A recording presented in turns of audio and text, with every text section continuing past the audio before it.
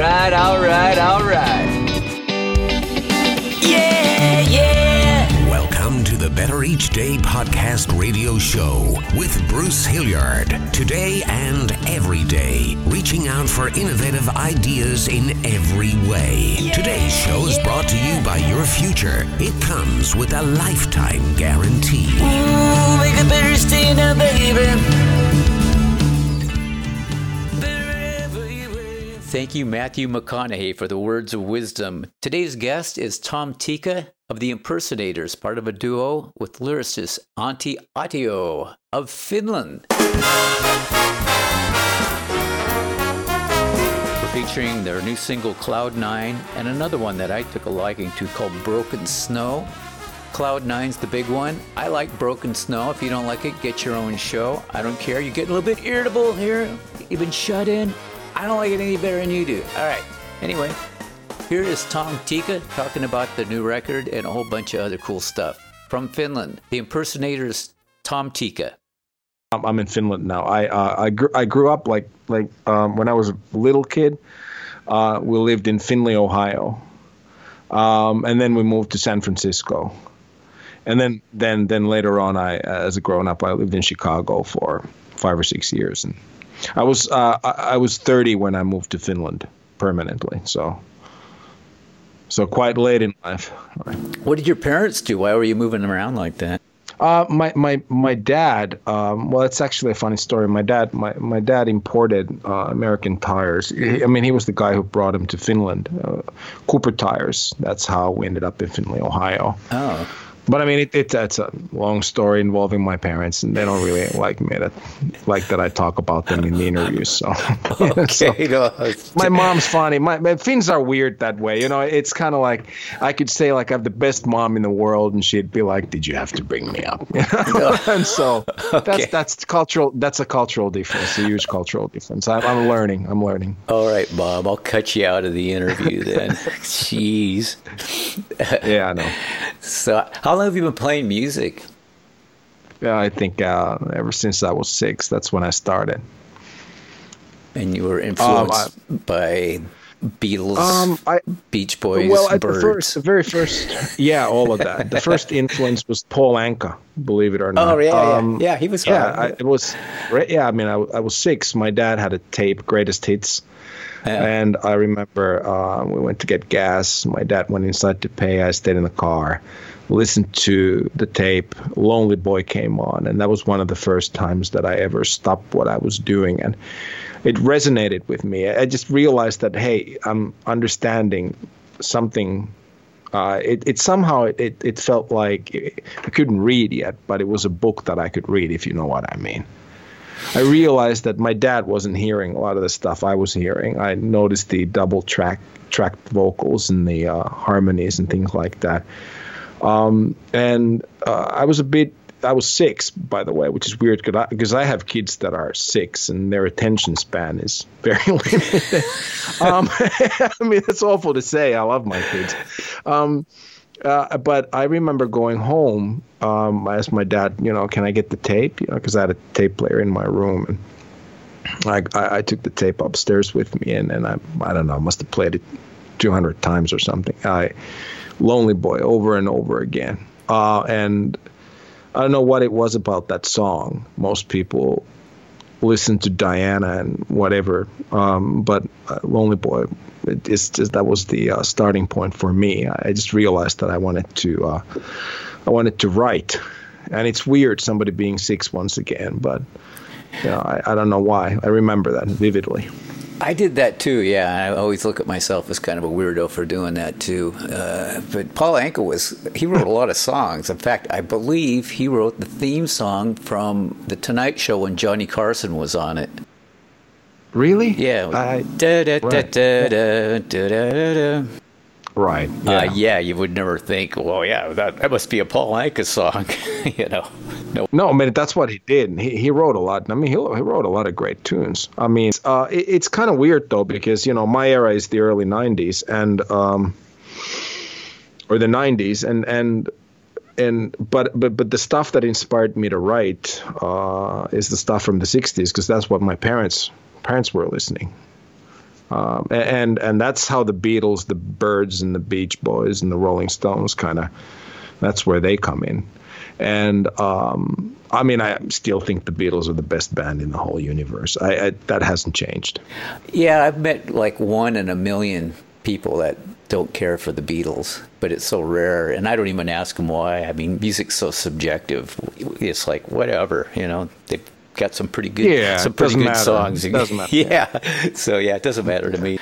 So tell me about your songwriting process. I've seen your video for Cloud 9, and it's like a psychiatric situation. It looks like.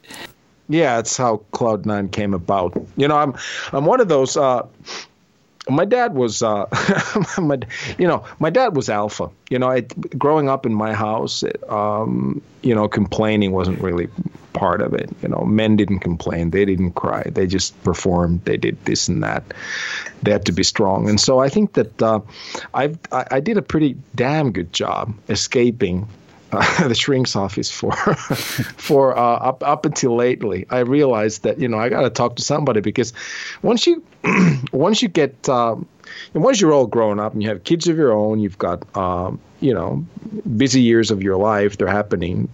You're stressed out. You got the mortgage. You have 5,000 cars and 300,000 dogs and what have you. What people have, and you get stressed out. You lose your way. And then I realized that nobody wants a dad who's in a bad mood all the time. And then if you start talking about your troubles at home all the time, you kind of pour them on your spouse, and you suffocate them with those, and that's not a good idea either. So I figured, I'll go and talk to a shrink. And at first it was really weird. I don't know if you've ever been, you have to admit it now, but I mean, if you've ever actually seen a psychiatrist, but the first time that you go in, and it's kind of strange. It takes a while before you learn that process and you get comfortable enough for it to help. But I kind of got into that, to be honest with you, because I love communication. I love to talk. And so that's basically,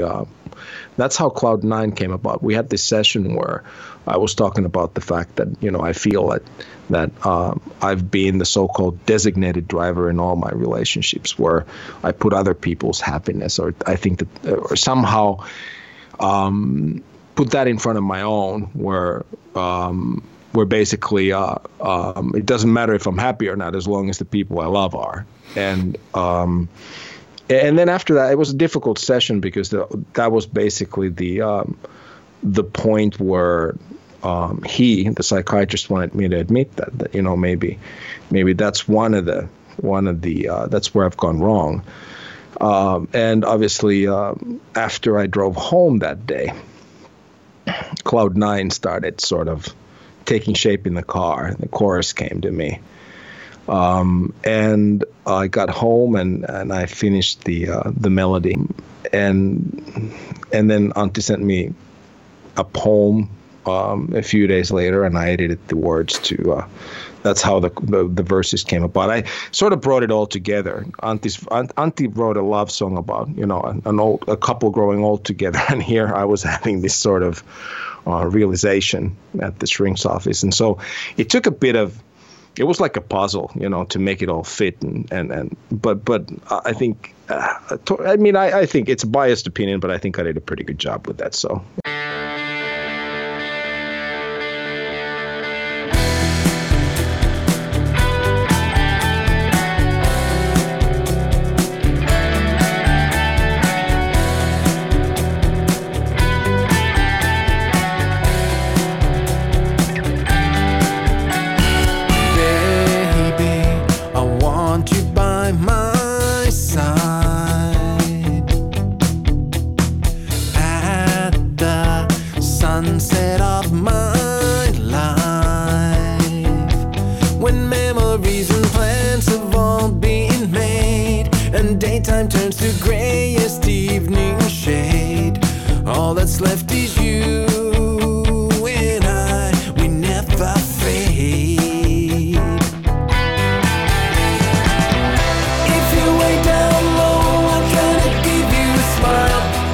Way down low, we'll be alone for a while.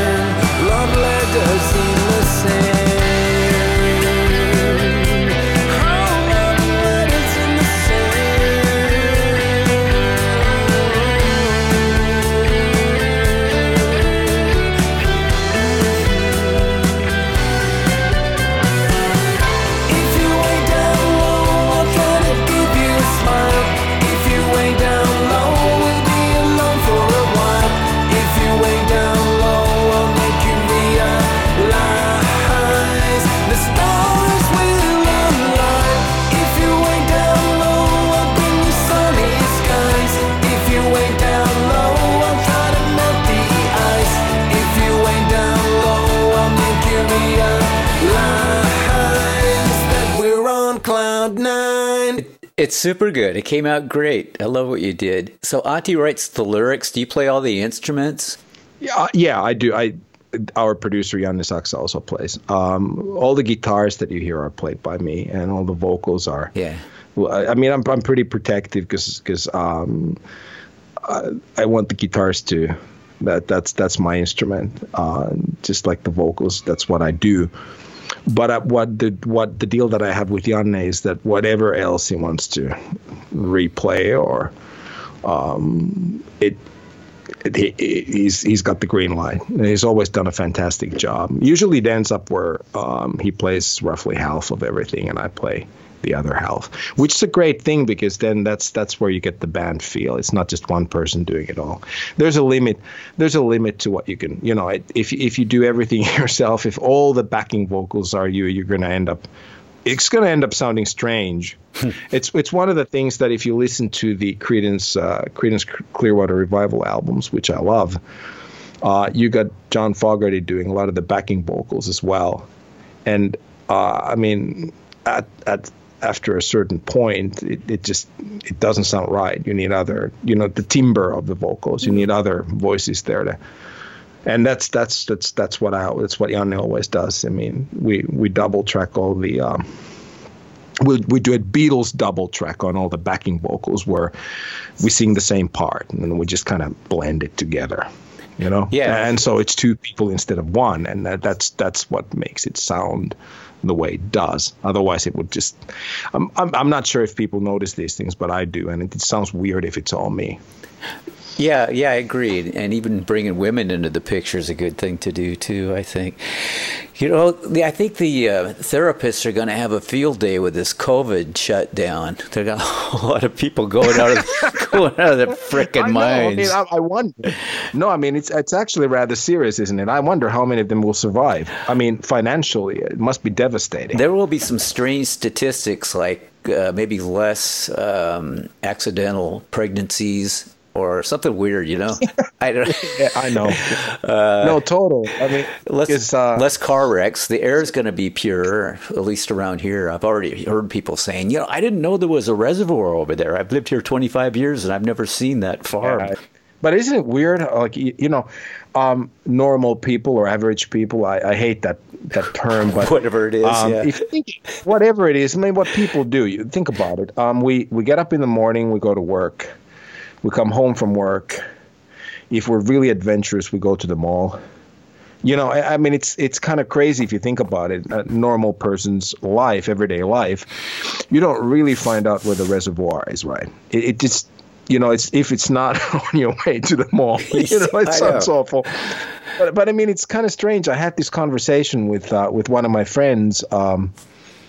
We were talking about the Berlin Wall, and because we had just watched a documentary about people going over the wall and all these, I don't know if you've seen, it's a History Channel documentary, but all these different escape attempts and these ideas that they came up with, one couple or one family used a hot air balloon to fly over, and everybody wanted to get out, but it's kind of strange to me because if you think in terms of what an average person does, is gets up in the morning, goes to work, goes to the mall, comes back home, takes the kids to daycare, picks them up from the daycare.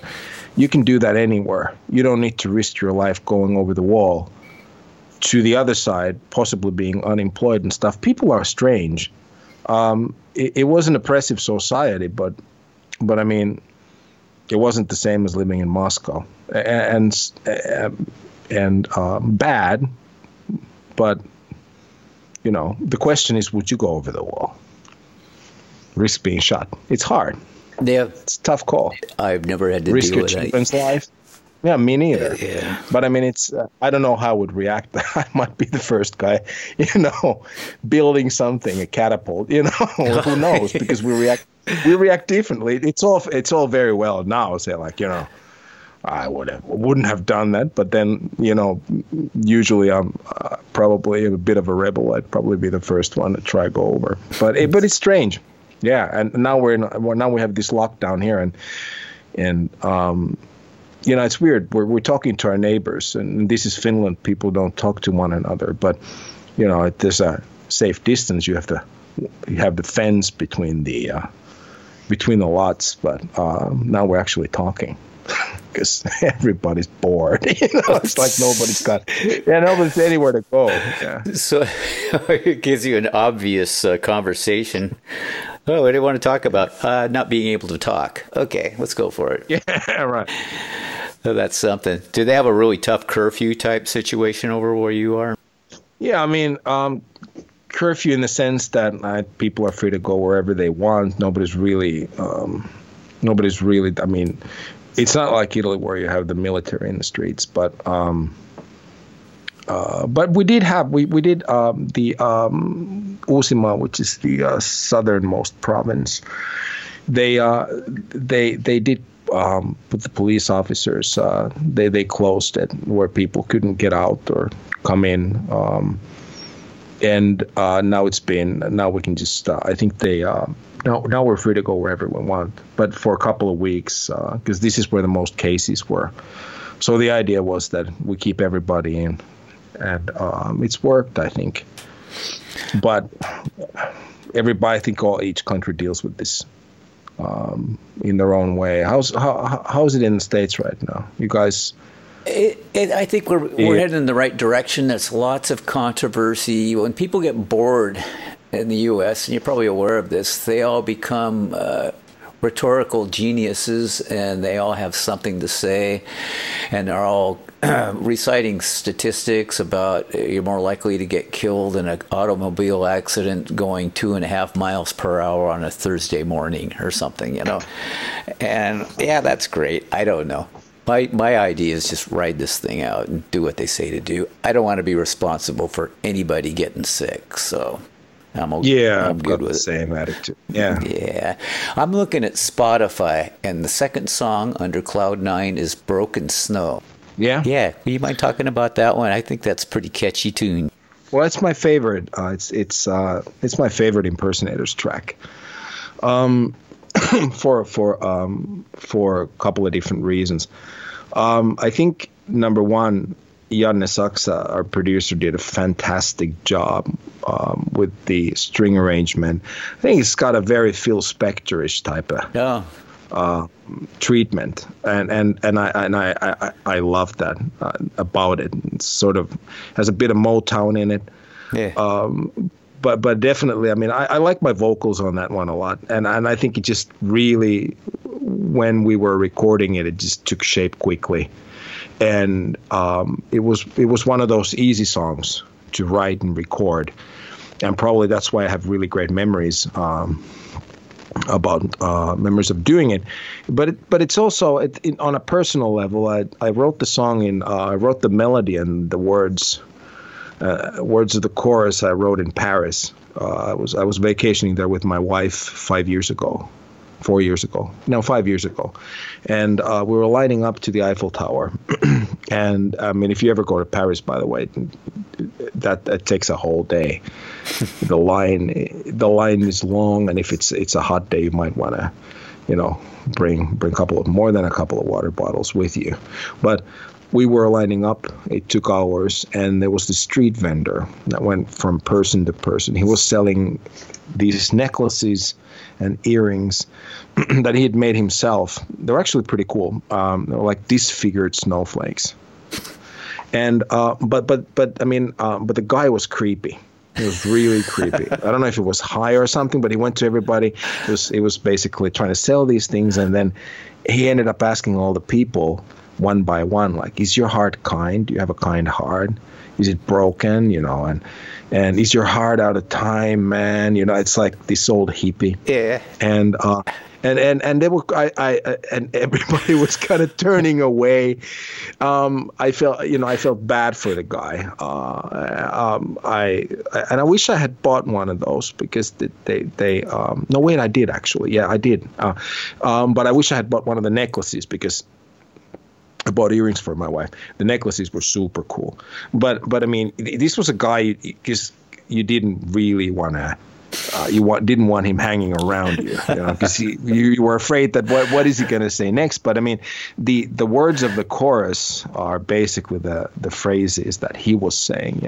Is your broken heart kind? Out of time, is your broken heart even kind? And I don't know what he meant by it, but I interpret it as you know, once you get to a certain age and you've lived long enough to, you know, have gotten your heart broken, and you've gotten disappointed. You probably know what I mean, but at some point, you do start wondering if you still give people the benefit of the doubt, in the sense that do you see people, do you see them as being kind, or do you see them as being dangerous? And so Broken Snow, basically in my mind, that's how I interpreted what the guy was saying, and that became a statement.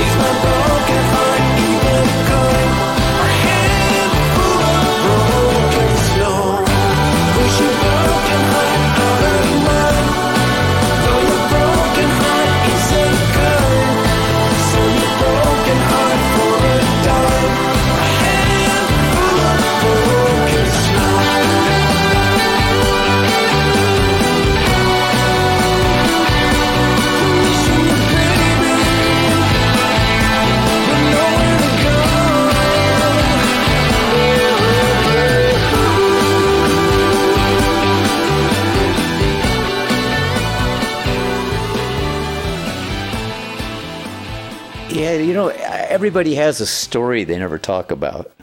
You know, you'd think everybody just has this happy-go-lucky life or something like that. But no, I think everybody's got some sort of a deal, and sometimes they don't know how to express it very well. So that's probably this guy who's out there. Everybody thinks he's on acid or something. Yeah, I mean, maybe he's the one who should have gone to therapy, right? Yeah. It ended up being me. Maybe that's that's where it all started from. Yeah. I got issues, man. I'm seeing a rock opera here. You can combine the two songs, add a couple more, maybe get that guy. Yeah, exactly. Broken Snow. I mean, and I don't know what it is about the song. It's got a lot of energy. Also, it is. I've gone on record for a long time and said that it's my favorite Impersonators track, and it is. Cloud9 is a close second, I think. Those two, they're back to back. But Broken Snow has that memory. My wife was pregnant with our first kid, and it was a very, very happy time in my life, in our lives, And so it's a quaint memory. I return to that memory quite often. Yeah. Tell your partner, hey, great job. You guys are great. Okay, thanks. Hey, I'm stoked you like our stuff. You take care. Make sure Finland's doing the right thing. I don't want them reinfecting the United States. Yeah, okay, I'll tell everybody that. Yeah, tell Bruce Hilliard. Make sure they're broken. Yeah, broken heart is kind. Don't do anything that Bruce wouldn't do. You got it. Okay, that's the message for today. Thanks for having me on the show. All right, you take care. All right, cheers. Bye. Bye.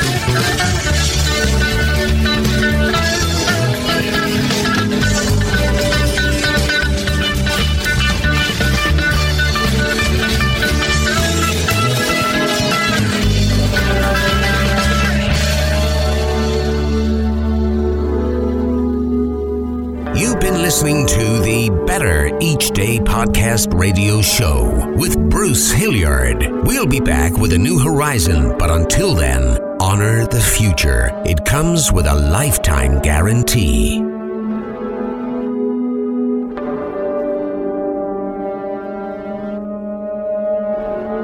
And we're all just trying to make the next day a bit better.